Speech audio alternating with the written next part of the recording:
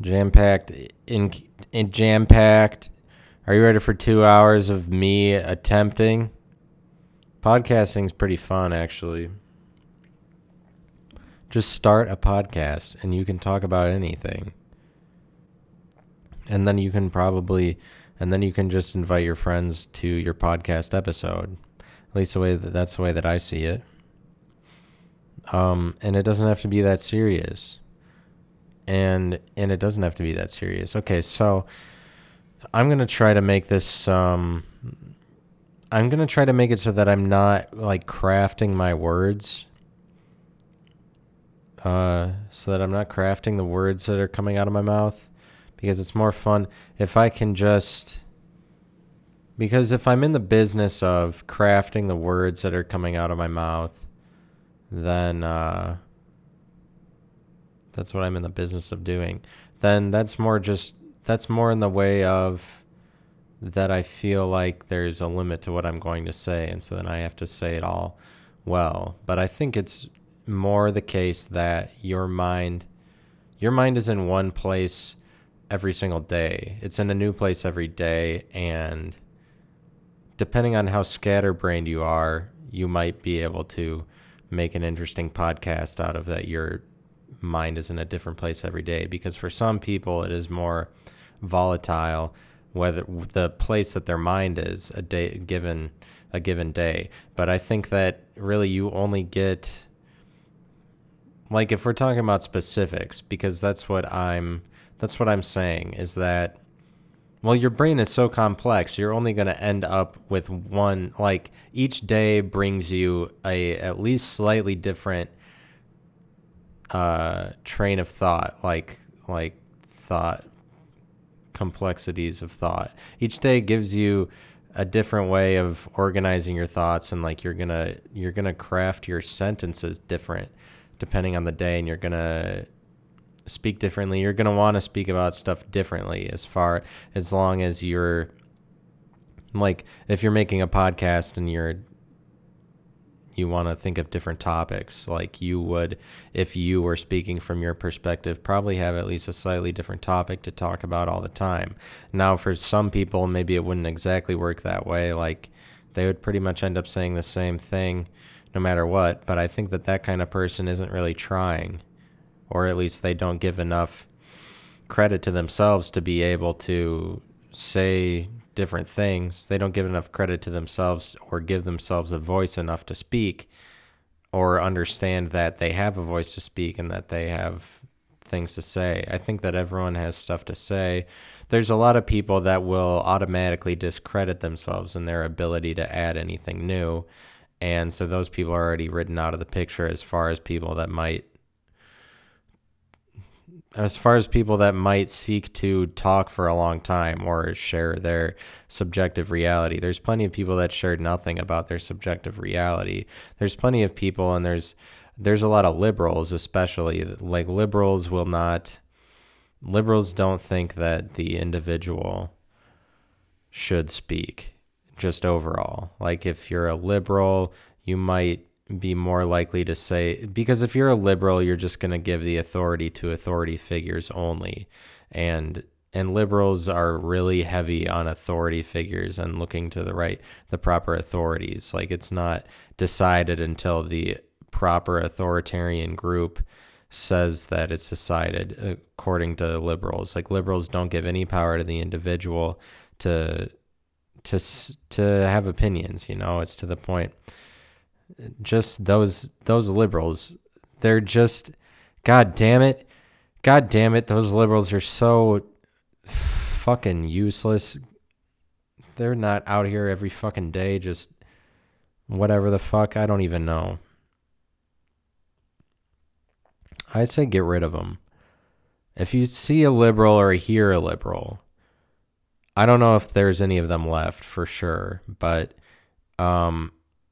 from what I understand, there is still a few stragglers out there. And if you see a liberal in the street, or if one identifies themselves to you, just take them at their word that they are a liberal, and beat the life out of them or something like that. No, I'm just kidding. I'm actually just kidding. I don't really care. I mean, I would vote for Bernie Sanders or Donald Trump, but liberals do have their set of things that are just annoying that I like to talk about. I would vote for Sanders or Trump. But so I'm going to talk about topics today. I wanted to set the ground rules for the perspective that I'm speaking from overall, just generally what my perspective is. Or at least I want to explain, because when I say things like that the square root of -1 is equal to a positive unit as a product with a negative unit, or at least that's a way that you should start to consider to view it. It's not so much that that's a sidebar or like a special thing that I did for just an episode, or like I don't come to that conclusion because I really like went out of my way to figure out what the square root of -1 is, even though I sort of did. What I'm saying is that like it's more the perspective that I'm speaking from eventually includes that, or it leads me to think about the dynamics between positive and negative. But most comprehensively, the dynamics between what is infinite and what is finite, because I tend to want to interpret everything through that perspective, or at least I used to. But I tend to try to interpret things through that perspective, and what I see in like an imaginary unit, I equals the square root of -1, it's kind of something that is both a finite and an infinite unit at the same time, but it's more easily understood to be something that is both subjective and objective at the same time, whether or not I outlined that at the time, that it's like subjective and objective at the same time. Because something that is objective is something that's finite, and something that's subjective is something that's infinite. And that's the dynamic that I'm talking about. But it's a dynamic that I tend to speak from the perspective of, just because that's not something that people really go into. They don't go into talking about how the finite is related to the infinite, but which is the same thing as the subjective versus the objective. So what am I even talking about? What am I saying? Well, I'm saying that, and here it is, and really here is what I'm saying, and it's going to come out of my mouth, and here it comes, and it's going to come out of my mouth. So what I'm saying is a perspective that's interesting to me, and one that I often speak from, is this dynamic of two things at one time, which is that finite and infinite at the same time, or subjective and objective at the same time, or position and negation at the same time, or microscopic and macroscopic at the same time. And there's more than that. But what's important about the perspective is the two-ness of it, is that it's a perspective that allows for a thing and its opposite thing. But I tend to try to group everything into two groups like that. Like any pair of opposites, I try to find which one goes with infinite things and which one goes with finite things, because those are the two realities that are in a way superimposed over each other in our daily lives, just as we're walking around. Like you live subjectively and you live objectively, but the way that you live objectively, like you do them at the same time, but they both are in different realities, so to speak, but they're in realities that are superimposed over each other, the same way that the past is superimposed over the future in the present. Like the future and the past is another dynamic that I would try to group between infinite and finite, and that one's more difficult to try to figure out. But I would say your past is Well, your past is infinite because that has more to do with subjectivity, and the future is maybe finite, but that one's actually really difficult. And I'm not sure I even have come to a conclusion on which one is which, but that's what I try to do. I try to group these things into different categories. So when I said microscopic and macroscopic, like macroscopic is descriptive of the finite and microscopic is descriptive of the infinite, and objectivity is descriptive of the finite and subjectivity is descriptive of the infinite. But objectivity is finite because it involves that which is outside of yourself. And the word in Latin, object in Latin, is from the Latin word objectum, which means something presented to the mind. And the objective reality is built around things that are presented to your mind. It's built around objects. It's about objects. It's about you seeing things as objects. And you seeing it as an object is how it can be defined and how it can be finite. First of all, because it is defined as something that, like, it's something that you've defined. Like, if it's something that's been made in the world, like a guitar, it was made that way and shaped that way on purpose and performs a specific function. And if you were shaping it that way on purpose, chances are you had already created the definition, or like, because it is such a distinct shape, it kind of goes hand in hand that it already probably has a definition, but it has a definition upon being created at all. Once the idea is realized in reality, then it's given a definition and it's finite. Besides that, it's a finite object, and it is finite objects that you deal with those in the objective reality. You see finite objects all around you, the things presented to your mind, even other people. The way that you see them, like as objects, is representative of those people's objective realities. But the subjective reality is like a reality that you can't see, and it's the reality of your imagination. And in that reality, you get the opportunity to define and you have to define and categorize every single finite object you see around you from your object that you see objectively. You have to define and categorize every single one of them in the same space in your mind.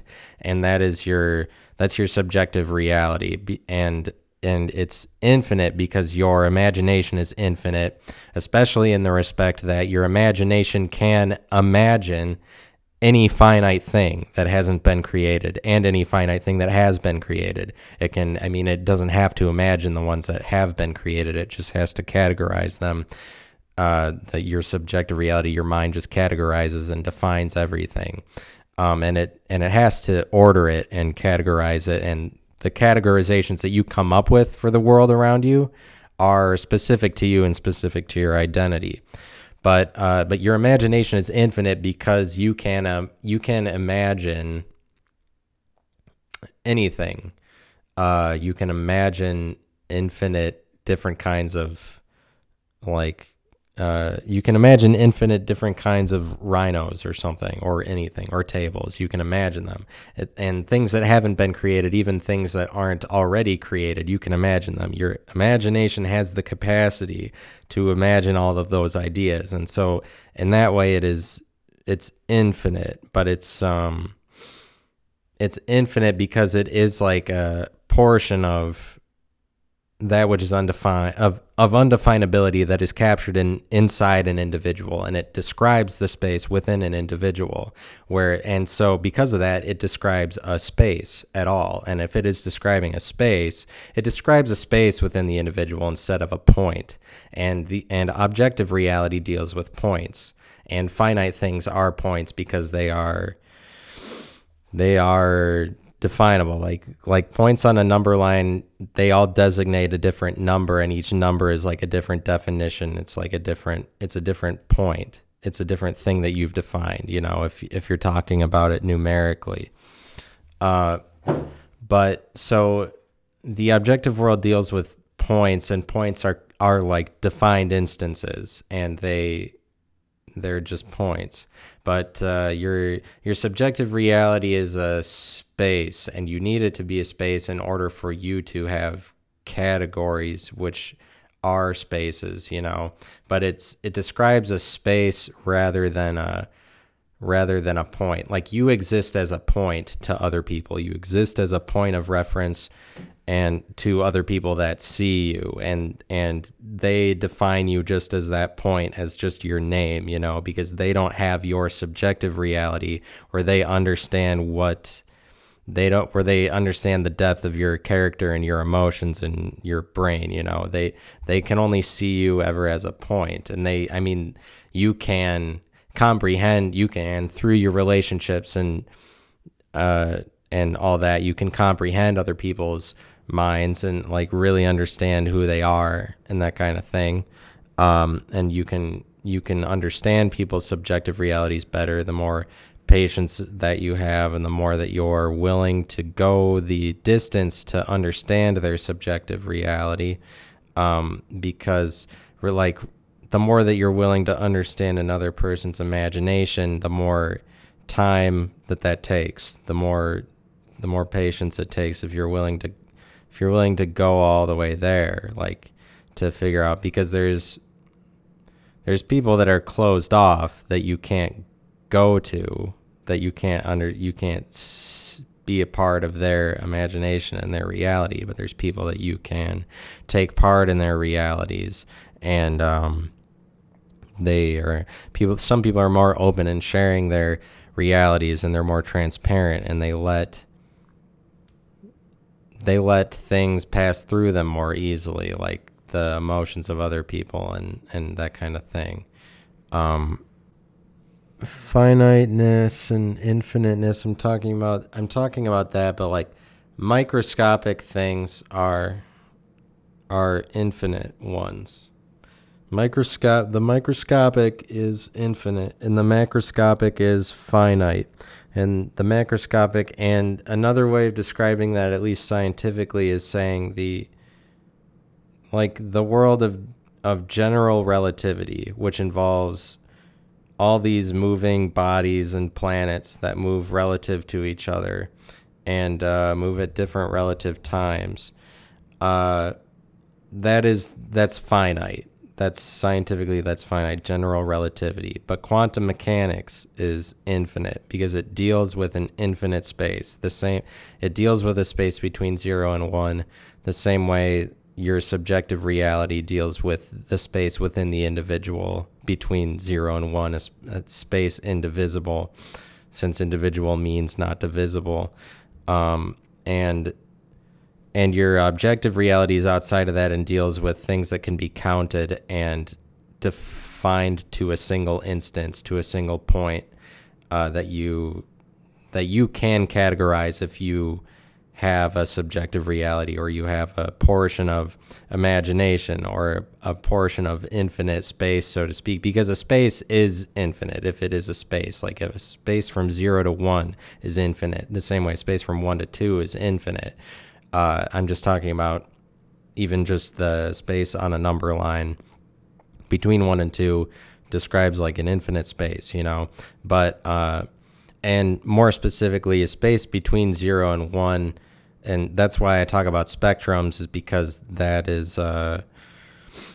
I'm describing essentially the same thing. A space between 0 and 1. It's just that a spectrum is like an archetypal layout of a subjective space, and it's an archetypal layout of a subjective space, and so therefore is like in contrast to the objective reality. But it's important because it describes an infinite space, because the archetypal layout of a subjective space is like an archetypal infinite space that you can look to, that we have spectrums that we can try to understand infinity through them if you look enough at the properties of spectrums, and if like you're patient enough to try to see that there's a certain language to it, and to try to understand what the language of a spectrum is like the same thing as understanding that there's a language for infinite space.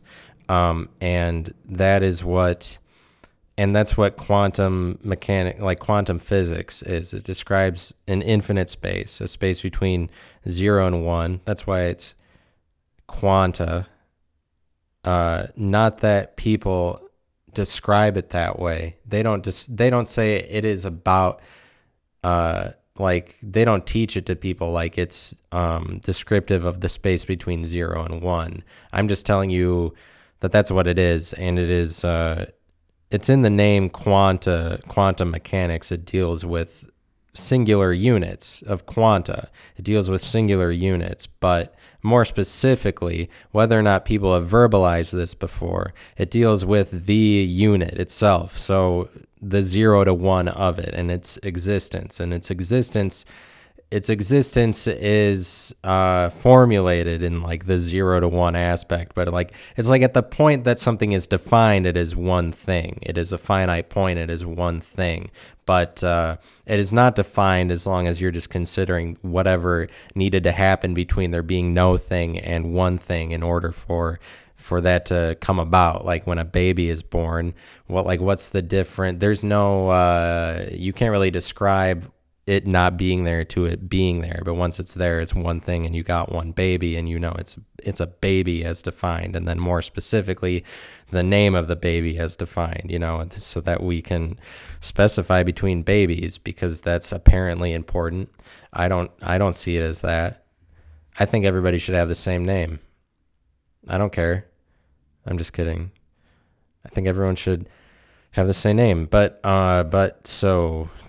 then and then quantum, and then physics, mechanics, relativity, macroscopic, infinite.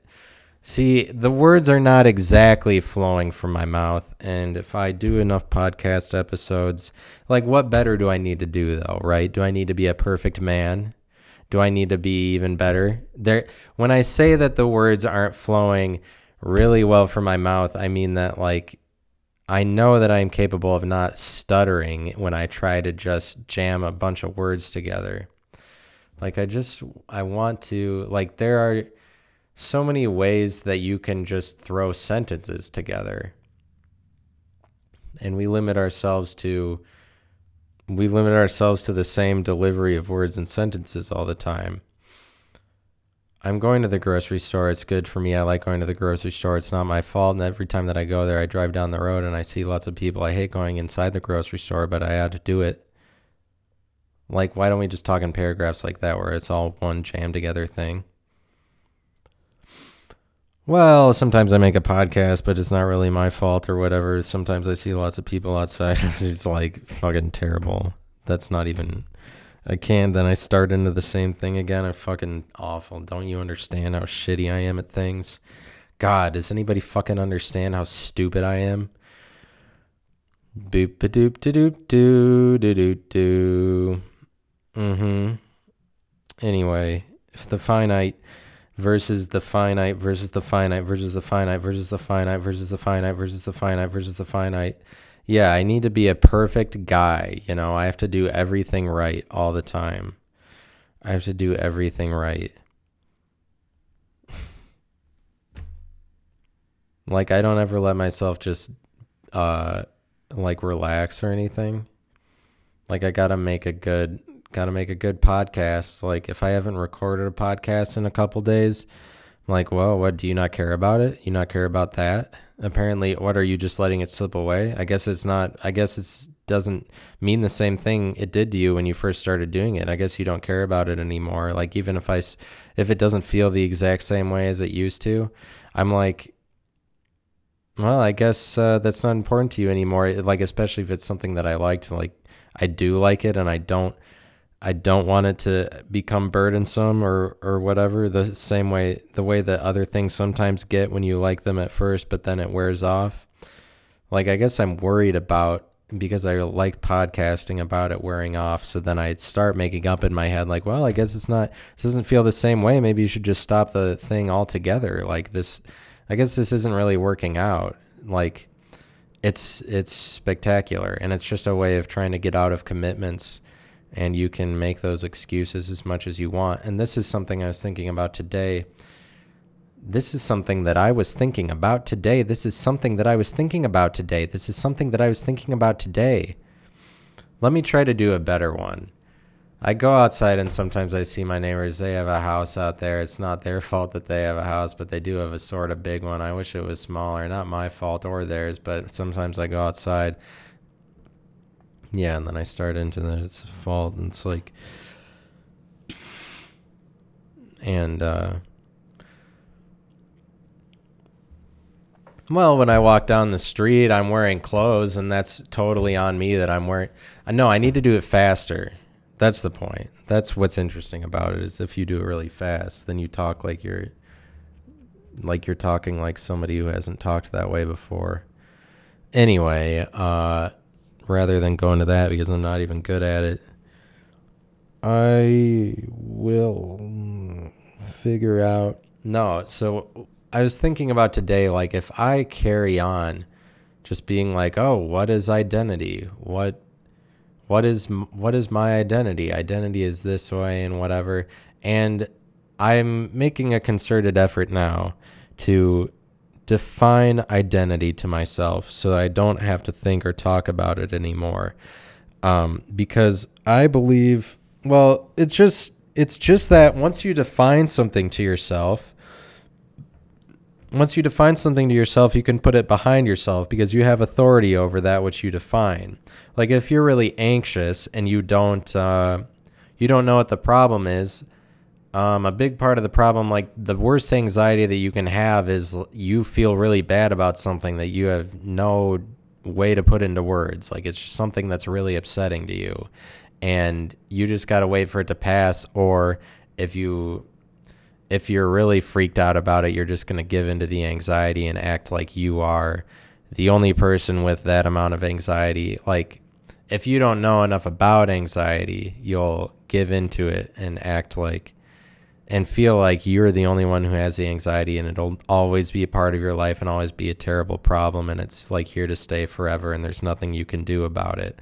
Like if it's really bad anxiety and you don't even have to call that anxiety, that's just like, that's uneasiness that people feel all the time. Like when you feel really uneasy about stuff, I think it's very, very often the case that a big part of you feeling uneasy about it is you feel like it's never going to go away or it's going to be like that forever. Because I guess that's just kind of what it means to be sad or something. That's what it means. Well, that's sort of what it, but I need to, once you define something to yourself, you can put it behind yourself because you have authority over it. Like a couple months ago, I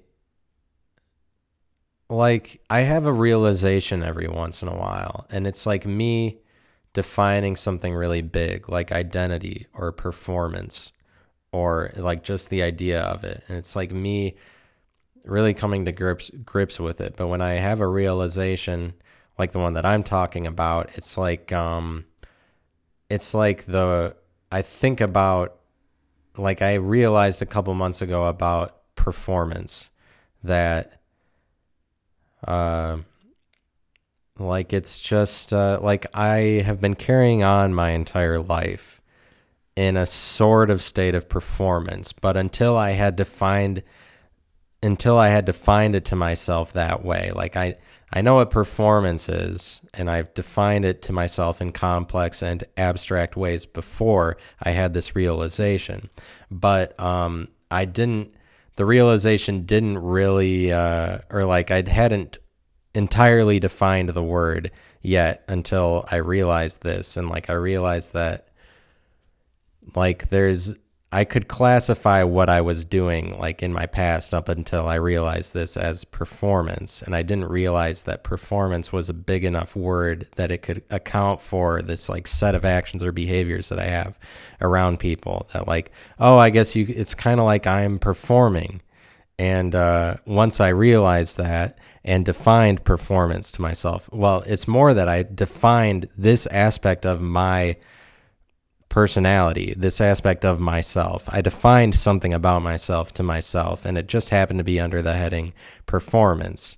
And so it helps to know words like that so you can more exactly define portions of yourself. I guess so I would be an advocate for attempting to have a bigger vocabulary, or at least not or at least trying to allow words into your life allow words into your life rather than trying to deny, rather than going about things trying to talk as simply as possible, because you'll be able to define yourself more exactly if I hadn't, not that performance is a big word, but it is kind of a bigger word, like if you consider the giant concept of it. But if I hadn't figured out enough about the concept, I wouldn't have been able to define myself more exactly to that concept and realize that that's what it was. Like I was able to define this portion of myself, and it was really helpful to me and like really freeing and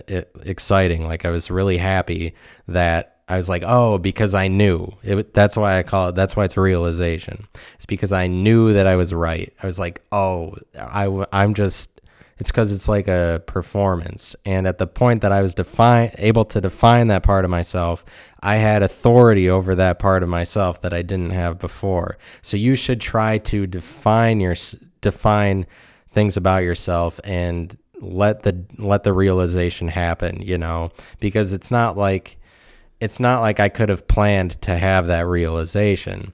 It's just something that happened naturally. It's a change that happened naturally, and it is a change because at the point that I have authority over that part of myself, it's not something that's weighing me down anymore, and it's something I can put behind me, and then I can focus my interests on other things rather than this part of myself that I defined. Because once I defined it, I was able to put it under the category performance, like truthfully, because I knew that that's what it was. Then there's less that I'm carrying around, but it's in the category performance. I've defined it to one thing, one finite thing, and so therefore it is no longer complex, but is definable to a single instance, and an instance that I was able to put it in the right category. Ultimately, I was able to put it in the category. I was able to define it to myself. And everybody has a different set of categories and different words and different concepts that they find important. And for some people, you might have something like performance, which is a concept that I deem to be very important. Like some people might more singularly have interest in certain concepts, and then they end up putting a lot of stuff under that heading. But like you should try to, and like I said, it's not something you can force on yourself. You can't force yourself to define yourself. It just happens naturally, but you should try to allow that and try to allow yourself to understand yourself. Okay. But so that was that about performance. But what I thought about today was identity, was that I want to define identity the same way. I want to define identity the same way. But now I realize that as I'm talking about it, it's not identity that I'm seeking to define. It's a portion of myself that I'm seeking to place under the category identity. But yeah, because it isn't identity that I'm seeking to define. So I guess I don't need to define it, but I do want to define it, or at least I want to be able to define it to the point that, because now I feel like I have an identity anyway. I have one now. Like, I don't have to worry about, what am I going to maintain my identity through? I'm okay with having an identity now, and it's not something I have to worry about. The thing is, though, like, if I'm going to be on this podcast talking to you, like, I don't want to drone on and on about the concept of identity, because especially when I've been able to move past it, because if I am doing that and acting like, oh, what is it exactly? Because that's the argument. It's an argument to me, is what is identity exactly? And it's an argument to me because the idea has properties that are both finite and infinite, because the idea itself carries on both objectively and subjectively. Identity does. And it does so because and that's why I keep running over it in my head, like, what is identity exactly? And it carries on objectively and subjectively because you identify other people objectively, like just based on their appearance. Like, that's pretty much solely what what makes you see them as an object is just their appearance, and then the name that's tied with the appearance. It's like you seeing another person and their identity as an object, yet people are also defined by their actions in addition to their appearance, and their actions and the reason that they frequently perform some actions over others is like a result of your mind, really. That you is a result of your characteristics from you subjectively, and the characteristics that you convey more frequently is your identity. But so your identity is carried out just through your appearance and just through being something, just through being an object. And so it's carried out objectively, but it's carried out subjectively because you have to imagine into reality your actions, and you ultimately imagine into reality your identity, but your specific identity is the actions that you have performed the most frequently, or the ones, and the actions that you perform the most frequently are the ones most specific to the heart of your identity, whatever it may be. And the characteristics that you have, it's the same thing. Like the way that people are able to describe you is not just your objective appearance. It's because of what you say subjectively, and the characteristics that you are and the actions that you do as a result of your subjective self. And so identity it has both subjective and objective, and I like to put everything in one of the two sides. And I realized today that I haven't done that with identity because I can't even think of what an opposite for identity is. I thought that it was infrequency, but infrequency would only apply to like the subjective part of identity. So I keep trying to figure out what an identity is, but I can't drone on and on acting like I myself don't know how to have one because I've moved past that in my life. And if I did do that, it would be theater. It would just be a performance. It would just be me like, oh, what do I do? It's just so tumultuous. I can't figure it out. I'm over here and I'm over there. I can't figure out my identity. Even though ultimately, it's like I do kind of want to go back into it and be like, have I figured out an identity? But I have. But if you keep going back into it and saying, ooh, I don't know, have I figured out an identity? Then you are always stuck with that excuse, and you're performing to that excuse because you have to play that character of the guy who doesn't have an identity. And I don't want to play the character of the guy who doesn't have an identity because that would probably be a miserable existence. But, it would be, for its own purposes. Mostly, I just want to draw a lot of attention to identity itself and let people in on the fact that nobody's identities have to be limited, and everybody's perspective to this point in human history is one of assuming that identities are limited. But if you understand like anybody's persona publicly, like any celebrity or YouTube personality or whatever, they limit themselves by being just, I'm this on the YouTube channel, and they don't. But I guess I'm figuring if I draw attention just to the concept identity through what I'm doing, through my identity as this, then I'm not somebody who's like a YouTube personality that's just limited to, hey, it's this person as the entertainer doing the thing.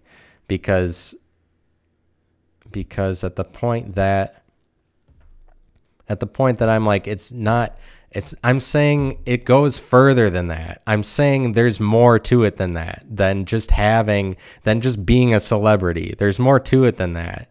There's being like, because you don't just have to be, because you're not just that YouTube personality, but ultimately I am limited because it's like I have, because this is just one persona of multiple personas that I carry out. Like this isn't going to be me, me through the podcast. Me through the podcast is ultimately an entertainment channel. It's an entertainment medium for me to filter this persona through, and it is part of who I am, but it's not entirely who I am, and it's not entirely who I am because I am other people besides the person I am on this podcast. Because anybody who has a YouTube channel, they end up being one identity. Like they end up having to play to that identity after a while. Like at least in the beginning, your viewing audience hasn't determined exactly the bounds of your identity, like the kind of person you are, but because we speak and think in limited terms and only accept limited identities, like we only in the sense that identity is unlimited, and identity is actually unlimited, but we can only comprehend people through filters, and we have to define them and put them in boxes so that we don't, because it's incomprehensible for us to try to take on like the depth of somebody else's subjective reality, which the depth of that subjective reality would be characteristic of the depth of their identity, which is limitless. It's as limitless as your imagination is, however much you can imagine. You can imagine any kind of identity, but I want to draw attention to that, and in drawing attention to that, I want to transcend celebrity itself. I want to transcend celebrity itself. I want to be the best celebrity, as I have no viewing audience. A listening audience. I'm not saying I'm a celebrity. I'm saying the entertainment. I want to transcend entertainment, not being a celebrity, because I'm not one. Entertainment is limited, but maybe at the point that you say, oh, there's actually no limit to your identity, then it's not, then I'm getting at what the whole podcast thing is about, because the podcast thing is about you not having a limit to your identity anyway. I'm defining it, I'm defining it as that. Like podcasts are getting at that there's actually no limit to your identity. That's why it's this new entertainment format where people record like 3 of them in a week, like just 2 hours of people talking to each other, and it wasn't scripted, and there wasn't all this energy that had to be put into it, like all the camera people and the sound and the edit. You didn't have to set up scenes or anything, or write a script, or put money or energy into it. All that it takes is just for you and a couple people to talk, because ultimately there's no limit to your imagination. There's no limit to what you're speaking about. Your mind is in a different place every day. You always have different stuff to talk about if you are at least somewhat inclined to, like, being somebody who talks or being somebody who wants to make a podcast.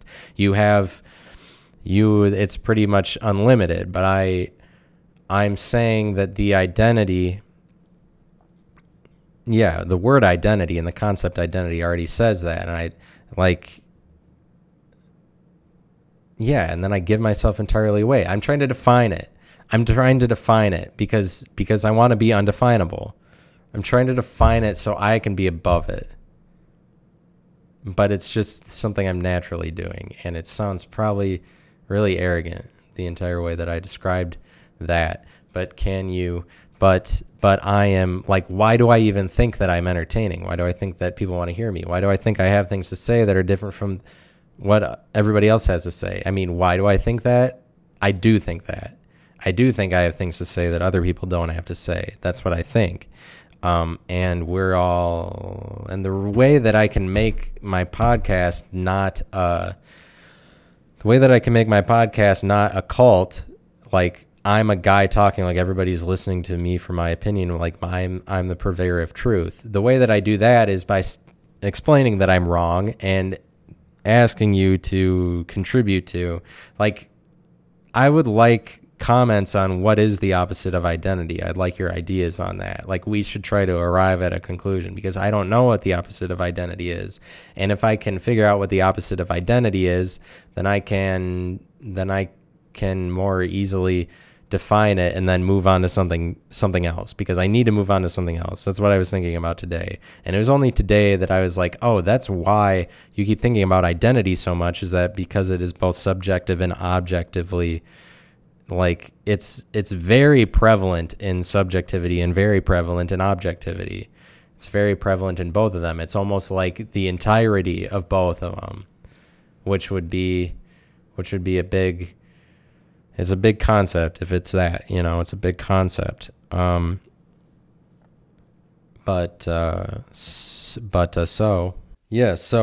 the perspective I speak from is one of like finite things and infinite things, or the macroscopic versus the microscopic. But the microscopic is descriptive, is more a quantum. You're talking about quanta, or the space between 0 and 1, because quantum physics, quantum mechanics, quantum computing, they deal with the space between 0 and 1. And I think that you can take like these major fields, and it's easier to understand them if you understand the subject, the finite versus infinite dynamic of them, or the subjective versus objective dynamic. And quantum physics, it deals with the space between 0 and 1 because it deals with percentages, and that it deals with things like where a particle will appear, and if it'll appear in one of two places, but it's like it's only a 50-50 shot, depending on where. Like if you have I don't really know much about it. I don't know much about it. I'm just talking about the generals. I'm just talking about it in general, but it deals with percentages, like where a particle is going to show up. But it's the same thing as like wave-particle duality. You can describe one of those as finite and one of those as infinite. A particle is finite, and it is observable the same way that an object is, the same way that something presented to your mind is observable. A particle is. But in the sense that it is a wave, it is not observable. And I would describe that like then as a wave of probability. It's between a space of 0 and 1 as a wave, and so it's subjective or infinite as a wave. But as a particle, it's finite or objective, and wave-particle duality. And I would say that wave-particle duality, the numerical equivalent for that is 0-1 duality. Not that, and that's another thing. Like people wouldn't typically verbalize it that way, but they do in quantum computing, whether or not they know it. But it's like it's the same thing as saying wave-particle duality, because 1 and 0 is like a wave and 1 is like a particle. But the particle becomes a wave. It's like it's the unobservable particle. It's the disintegrated particle. It's like it's the particle distributed out evenly over everything, the same way that a spectrum shows you an even distribution of all of the elements of the spectrum, all of the frequencies. All of the frequencies are evenly distributed on a spectrum, or all the shades of color are evenly distributed on the visible spectrum, because each one of them is equal to the other ones, because they're all within a space that has already been defined. And so all of the elements within the space are of equal value to all the other elements in the space. And that's different from finiteness, where everything has separated values.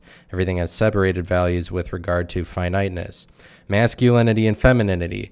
Masculinity is finiteness, and femininity is infiniteness. Order is finiteness, and chaos is infiniteness. Order is finiteness because order deals with the separation of values and the separation of definitions, the separation, like there are where things are defined, like everything around you is defined, and it's defined differently based on what it is. And it is defined, and it is a separate, everything around you that is external to yourself that has a different definition that you can see is a separate thing from everything else that you've defined, and that designates a single location. It takes up a single location. They're all differently defined things. And so because of that, they all have different definitions.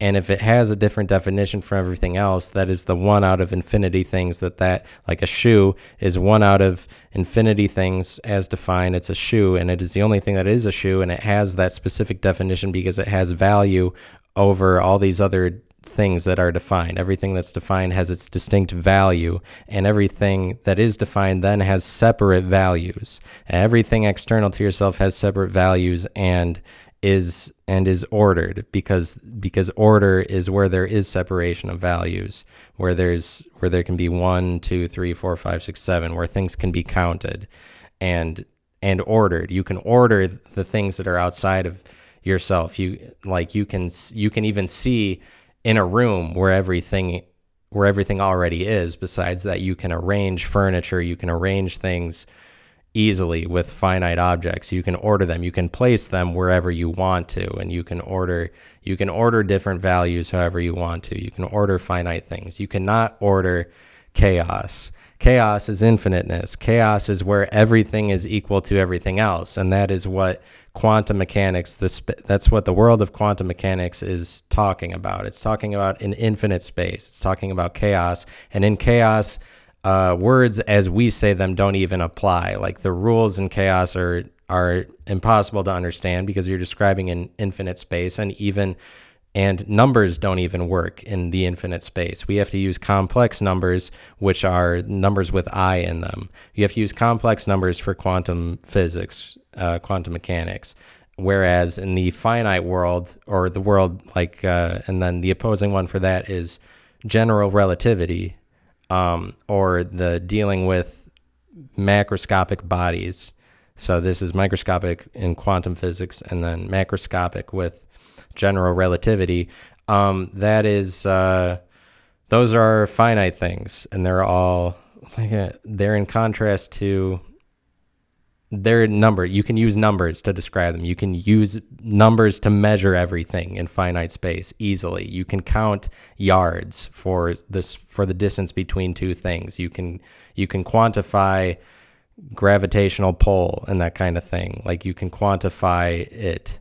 You can quantify stuff in general relativistic, in the finite world, in the universe, just the universe as you see it. Where you can't quantify things is within a space 0 to 1, in a microscopic space, in a space that doesn't even involve being able to observe a particle anymore, is where you can't quantify things, and that is an infinite space. Or if you could imagine whatever it takes for something to be there and then entirely gone, like whatever is the spectrum between gone and here, or the spectrum of 1 table to 0 tables, is like, that would be indescribable. Like, if not just the constructing of a table, but like the whatever particles coming together, like it just being there versus it not being there, like the difference between one thing and nothing.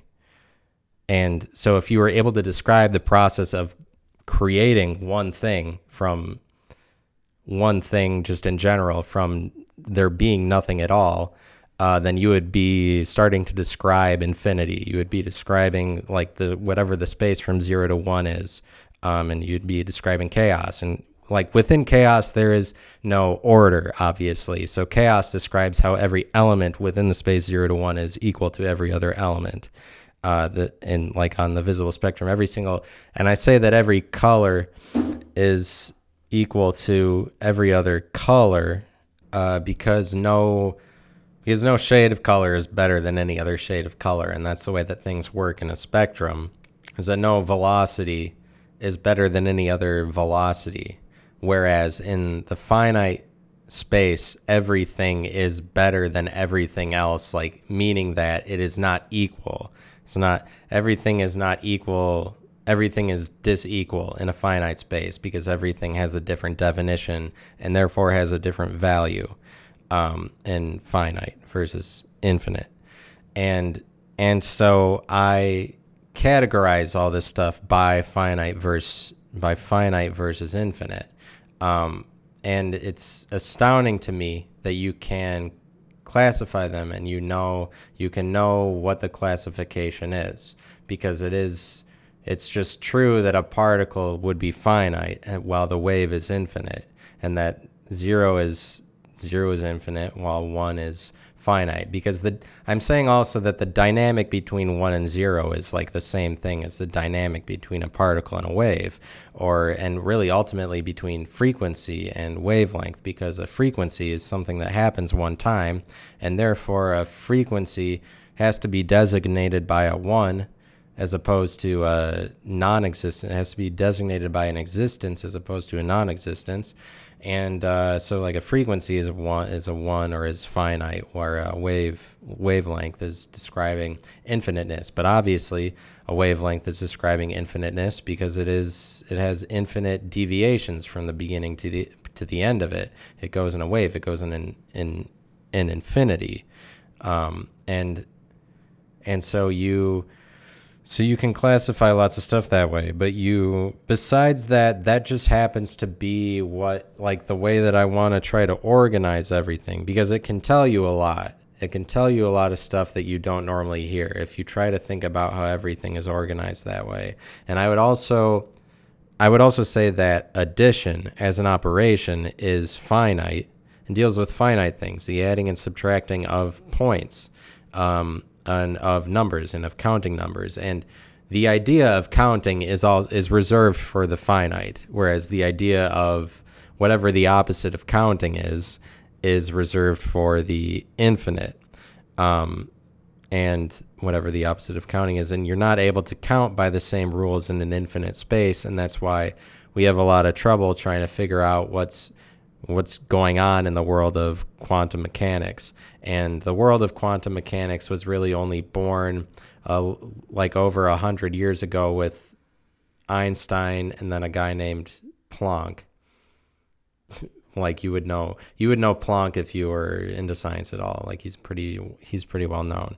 But they did a lot of work to say that, well, actually, they kind of brought about the idea of wave-particle duality, and by their study of photons and of the visible spectrum and stuff like that.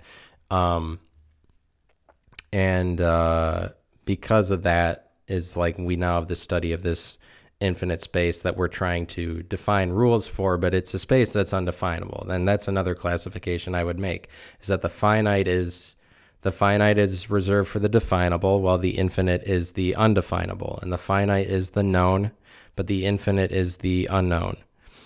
And so there you go. So the infinite is the unknown, but it's the subjective and the objective, and ultimately I want to say, and that's why I describe the square root of -1 as this unit that is a product of positivity and negativity. I want to say that finite is positive and the infinite is negative. And it's got to be true. I don't have a basis entirely for it in my mind. I don't have a basis for it the same way I have a basis for other things. It's got to be like a position. A position is a point. A position is a designated location and is a position, a posit, or a positive instance is a designated location that's visible. The same way that any object that you see is a designated location, essentially. And so a negation, it's hard to exactly say what that is, but it would be a negation of whatever position you said was a position, whatever positive instance. But I would also say that the entire operation addition, which is the addition and subtraction of things that are countable, and the countable can only exist in the finite, while the opposite of countable can exist only in the infinite. And the same goes for language, where language is based around words, and words are finite instances. There are things that we've defined. We put a border around an idea, and an idea existed infinitely, and it existed in our imagination before it was defined. But upon it coming out of our mouths and being a definition that existed in the external world, in the world external to ourselves, it became a finite thing. And words are finite things, and we can see their finite definitions in the dictionary. But words and language is finite, while the lack of language, or really the lack of pattern. The lack of pattern and the lack of language is infinite. And that is another reason why, like, we can't describe the space between 0 and 1 through, it's difficult to describe it through quantum physics, because we don't even have the language to describe it. Our language has developed entirely around finite things. Like, our entire existence as humanity has been us describing the world external to ourselves. We've been describing finite things and describing things that are definable. Now, within the last 100 years, has been brought to light this world of undefinable things like quantum physics and quantum computing, and just the opportunity to describe a space that is infinite. And we don't have, our language is entirely predicated on finite things, and we don't have language for this entirely different world, the world of the microscopic. We don't have language for that at all, and whatever language you can describe it in has entirely different rules. Like, it's the opposite. What's a better word for that? It's the opposite. It's the antithesis of language. The antithesis of language is like the subjective space, or an infinite space. It's the negation of language. Yes, it is. But okay, so what I'm saying is the entire operation addition, which involves the adding and subtracting of finite things, is reserved for the finite, while multiplication is subjective. Multiplication and division is reserved for a subjective space, and that isn't something you'll hear. I don't think anybody, I haven't read anywhere where anybody's decided that that's true besides here. But multiplication exists subjectively, and that tells you a lot about multiplication. And it is my belief that if you can get to the heart of what multiplication is, meaning you can order multiplication the same way you can order addition, because you can order addition and subtraction very easily, which is, you can count things. You can count things, you can add things, and that is the language of the finite. The language of the infinite deals with the operations of multiplication and division, which you aren't able to order products. You don't know where a product begins, like what number is what is the beginning of a product, because a product, first of all, it always has to include one. I mean, it always has to result in one. And that's part of why I'll explain that in a different episode, multiplication and division. But the product,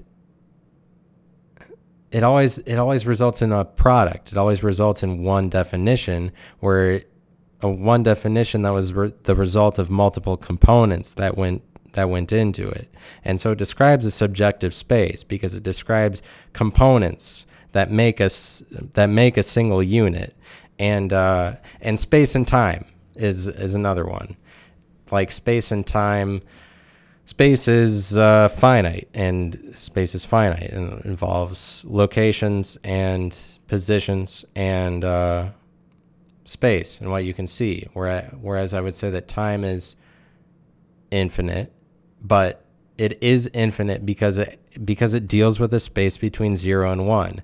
And time deals with a space between 0 and 1 because it deals with all the things that you can describe one to be. It deals with quanta. It deals with all the different units. It deals with, so if you're imagining how you can deal with all the different units, you realize that the numerical value doesn't matter if it's only the change in the unit that matters. If it's only the change from meters to yards to seconds to liters to any sort of unit of measure. Time deals with all the different kinds of units of measure that you can think of. And every single unit of measure is contained within a space between 0 and 1. It's contained by the unit, by the definition of unit. So time deals with different units. Space deals with the quantifying of the same unit over and over and over again, the adding of the same unit. The finite, so the finite, you can sort of understand how that, well, obviously you understand how that's easier to comprehend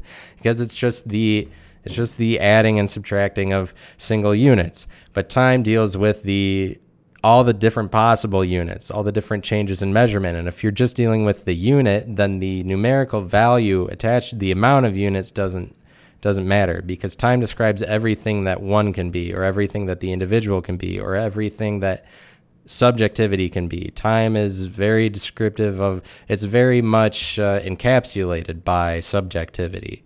It's encapsulated by that, but the subjectivity that is carried on at a number of different levels. But time deals with all the all kinds of different measures of units, because it is relative. I mean, it's relative. It deals with relativity, and relativity exists on a spectrum, and it exists between a space between 0 and 1 between a space. That's between where 0 and then between it, where then 1 between where it does. I'm really on a roll. So 0, it deals with, because time is relative, because every point in the universe has a different perception of time, meaning every point in the universe measures time differently. And if every point in the universe measures time differently, they have a different unitary measure. And it's just, time doesn't deal with the quantifiable. It doesn't deal with the quantifiable. It deals with all the different things that you can describe one to be. Time is, it's one because it's a one that you're subject to all the time, and because you're always subject to it, it always exists. Whereas you're not subject to every single space that exists. You can manipulate space. You can manipulate the way that you move through space, and you're not subject to it. Therefore, space exists at a finite level for you, at which you have control over the way that you define the space around you, and you can set definition. You can understand definitions at the level of space and the level of finiteness. You can't understand definitions within time, because time is subjective. That's the same way that you couldn't understand subjectivity or an infinite space. The same way that you can't describe infinity is the same way you can't describe what's undefinable, in the same way that you can't describe time. So just so you know. So just so you know. Yeah. So time and space, and the infinite and the finite. Let me think if there's another couple things I could say. It's like frequency, something that's spectral versus something that is just a point, something that is not spectral, something that's frequent versus something that's infrequent, something that's relative versus something that is unrelative or separated, because something that's connected versus something that's united. Something that's united is infinite space. Something that's like separated versus connected, or infrequent, or spectral versus separated, relative versus unrelative, meaning isolated versus entirely unified, uniform too, uniformity versus ununiformity, what is it? Uniformity versus disunity. And did you know? Why? Anyway, okay. So now I'm fucking freaking out because I think I did this too loud. Anyway,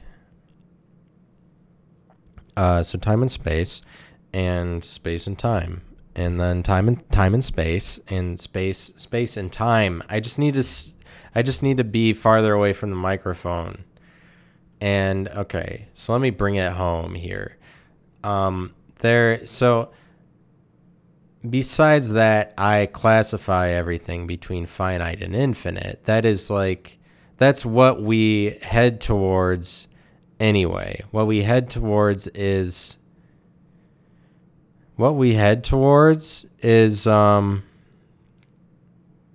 okay, so anyway. So besides that, I classify everything through finite and infinite. as a world, we head more towards that perspective and are more inclusive of the perspective that allows for both definability and undefinability at the same time, and more so undefinability, because the perspective of trying to describe things which are undefinable, which is the description of a space between 0 and 1, has only come about recently. But we're, even as a world, pushing towards trying to find what is at the heart of those two opposing things, which I would most comprehensively say is things that are finite versus things that are infinite, because that seems to capture all of them. Things that are finite versus things that are infinite. We're trying to figure out what's the heart of those two things, because scientifically, the push is literally, can we find the link between those two ideas? Can we find the link between the macroscopic and the microscopic, between the finite and the infinite? General relativity and quantum mechanics is the main scientific push, and they call that the theory of everything. Can we find the theory of everything? Can we find the link between those two giant bodies of knowledge, the quantum physics and general relativity, because they don't have a link between them, and then they're coming up with all these different theories. And the link between them, the best way for you to think about it is that you want to find a language translation between the two of them. You want to find a language translation between the macroscopic and the microscopic, or between the infinite and the finite, or general relativity and quantum mechanics. You want to find the language translation between them, because the language translation will tell you truth with regard to both languages. If you know what the translation is, if you're able to mark out a translation, or whatever it is that includes both of them, because the translation between those two languages will be between the both of them in the middle somewhere. And so I would say the theory of everything is just the number one.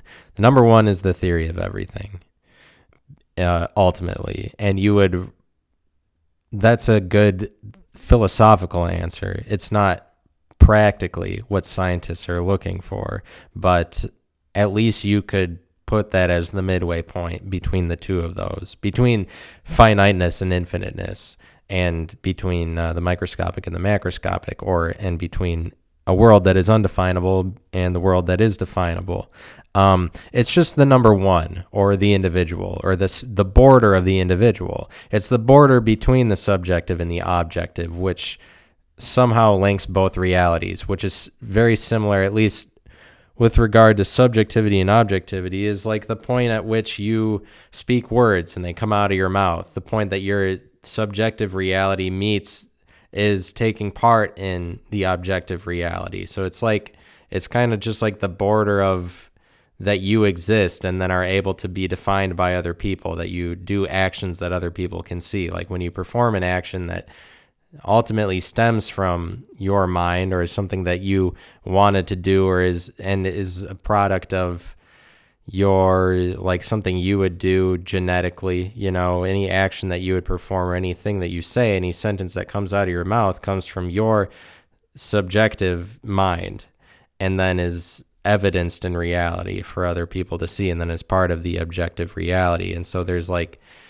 so the description is like, what do you say is between subjectivity and objectivity? If it's this like boundary, this border sort of thing that we cross all the time. It's a border that we cross when we speak. We enter the objective reality from the subjective reality, and we obtain information from the objective reality around us, and then transfer that into our subjective reality. And it's really like we translate it into our own language, where our own language is predicated on the categories and definitions we've created in our mind to organize language, because everybody organizes it differently, and everybody, like, the definitions that they have for things are built around a different set of manifestations of the thing that's being defined.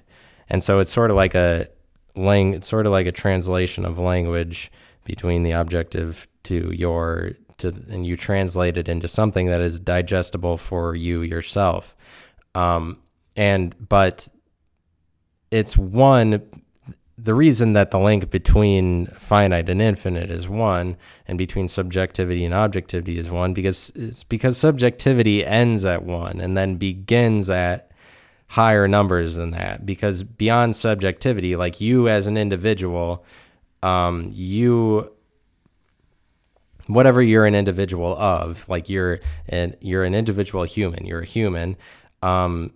At the point that you are not just considering the space that is you yourself subjectively, you're considering other humans. And so then you can count numbers higher than one. And the finite involves counting, and it involves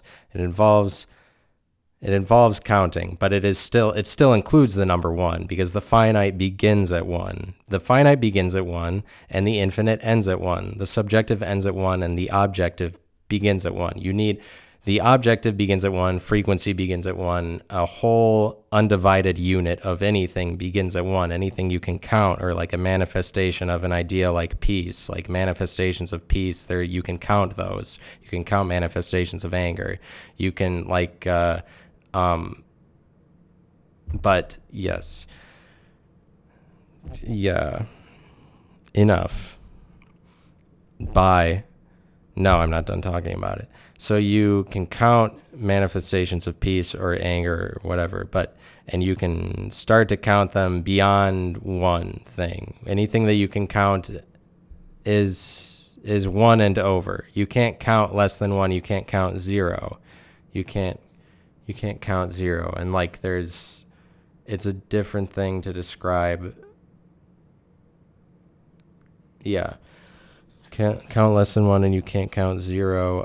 And you can't count fractional amounts the same way. Like you can't count whole undivided things that you can define. Definition begins at one, and then undefinition ends at one, or is contained within one. It's contained within a space 0 to 1, like the infinite. And so I'm saying that the infinite ultimately, like the easiest way for you to describe it to yourself is as a space between 0 and 1, but like a spectrum ends at 1, and it contains a space 0 to 1, and then the finite begins at 1.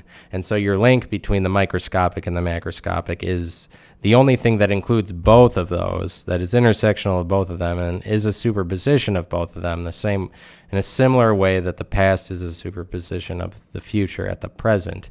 In the one is at one. One is the superposition of finite and infinite. It's where the finite is equal to the infinite, because one contains both of those. Yeah.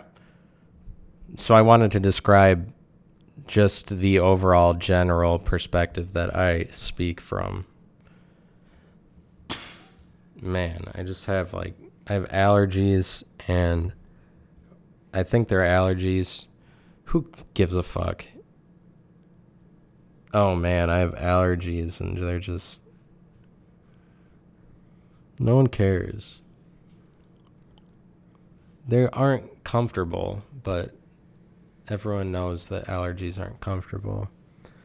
Woe is me. My life is in shambles. I don't have anything to hold on to. I can't identify myself. Woe is me. Because if I carry on being the guy who doesn't have an identity, it's like a theater performance. Because I'm just like, oh, what do I do? Because I'm just a character. I'm subject to being a character, and it's out of my control. I mean, the more that I make it just the one thing, even if it is something like lack of identity, if you can define lack of identity, you've made lack of identity a singular thing. Like if I'm definable, like, oh, that's just the guy that always talks about not having an identity. I don't know, like, what am I worrying about? I'm not worrying about it. I'm just saying, the reason that I bring it up, it's just because theater, I like the idea of theater. I wanted to link something to that. It's theater. It's theater, because theater is different from performance. Like theater makes you think of, makes you start to think about repetition more. How things are repetitious with regard to performance. How things are repetitious. I like that. It was in Midsummer, because they were a cult. They're going to an island. The main characters are going to an island where this cult is doing all their cult shit, and they're one of the characters that is already part of what goes on the island, that's bringing them there, is at least a guest of theirs. He's a friend of theirs and knows the goings on of the island. He's telling them about it beforehand, and he's like, well, what they do is sort of like theater. And really, it's true that all the practices of the cult are performances that they're carrying out, and it's for themselves. It's performances that they're carrying out, and they're all repetitious, but it is like theater. And I don't want it to be like theater, but it's also like you make things like theater to be like theater when you have an excuse that you go back to for something in life. When you have an excuse, you can make it like theater.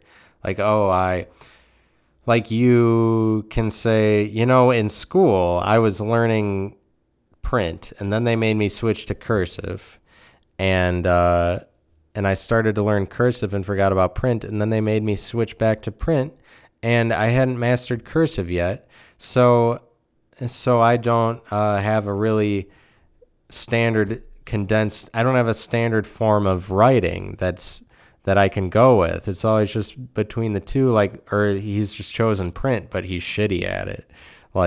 Well, all I do is print now, but back in school, I was stuck doing cursive for so long that I'm not at the same level as other people with my ability to print and my ability to write quickly, because I was just such a mixture of the two. I was unusually a mixture of the two, way more so than other people, and it was more of a problem for me, and it carries through to this day, and I can't write as well as other people, because back in school, because you're going back in school, because you're living by that. You're playing a character, at least somewhat, because you're the character of the guy who has this problem that you have no control over. You have no control over its circumstance. You're carrying out a performance. And you need to go about it. You need to keep being the character of that guy, as long as you're making it about the excuse, as long as you're saying that you can't overcome the excuse, or there's no way for you to. As long as that's your identity, as long as that's who you are, that's part of my identity, I can't write. It's just saying that if you are reserved to an identity in a way like that, it's an excuse, then you're saying that you don't have control over that particular circumstance. There's nothing you can do about it. That guy, that's just an excuse for, if you say something like that, it's just an excuse to not try to write better because the school screwed you over ultimately. Not that it's a bad one. It's not. Because you're not gonna somebody loses a leg. It's not a performance that they walk around without a leg for the rest of their life. So it's not a bad thing to have, to play up an excuse. It's not a bad thing because that's what everybody does. It's not a bad thing to be to live by excuses. You just don't want to go so much into it that you're not taking responsibility for things. But you can have excuses, and that's fine because it's what everybody does, because you can't live without excuses. You have to have identity, you have to have things that are, well, maybe, but you don't want to make it so much about your past, at least in my opinion, and about the excuse, so that you end up being the character. Whatever. Do do do do do do do do do do do BDD shibida dibida dibida dibida dibida dibida dibida dibida ooh shibida do shibida do shibida dibida do. I can't. Could somebody give me a line? Well, it's time for me to end this because I think you know why. Be prepared to come back, and contributions are fine.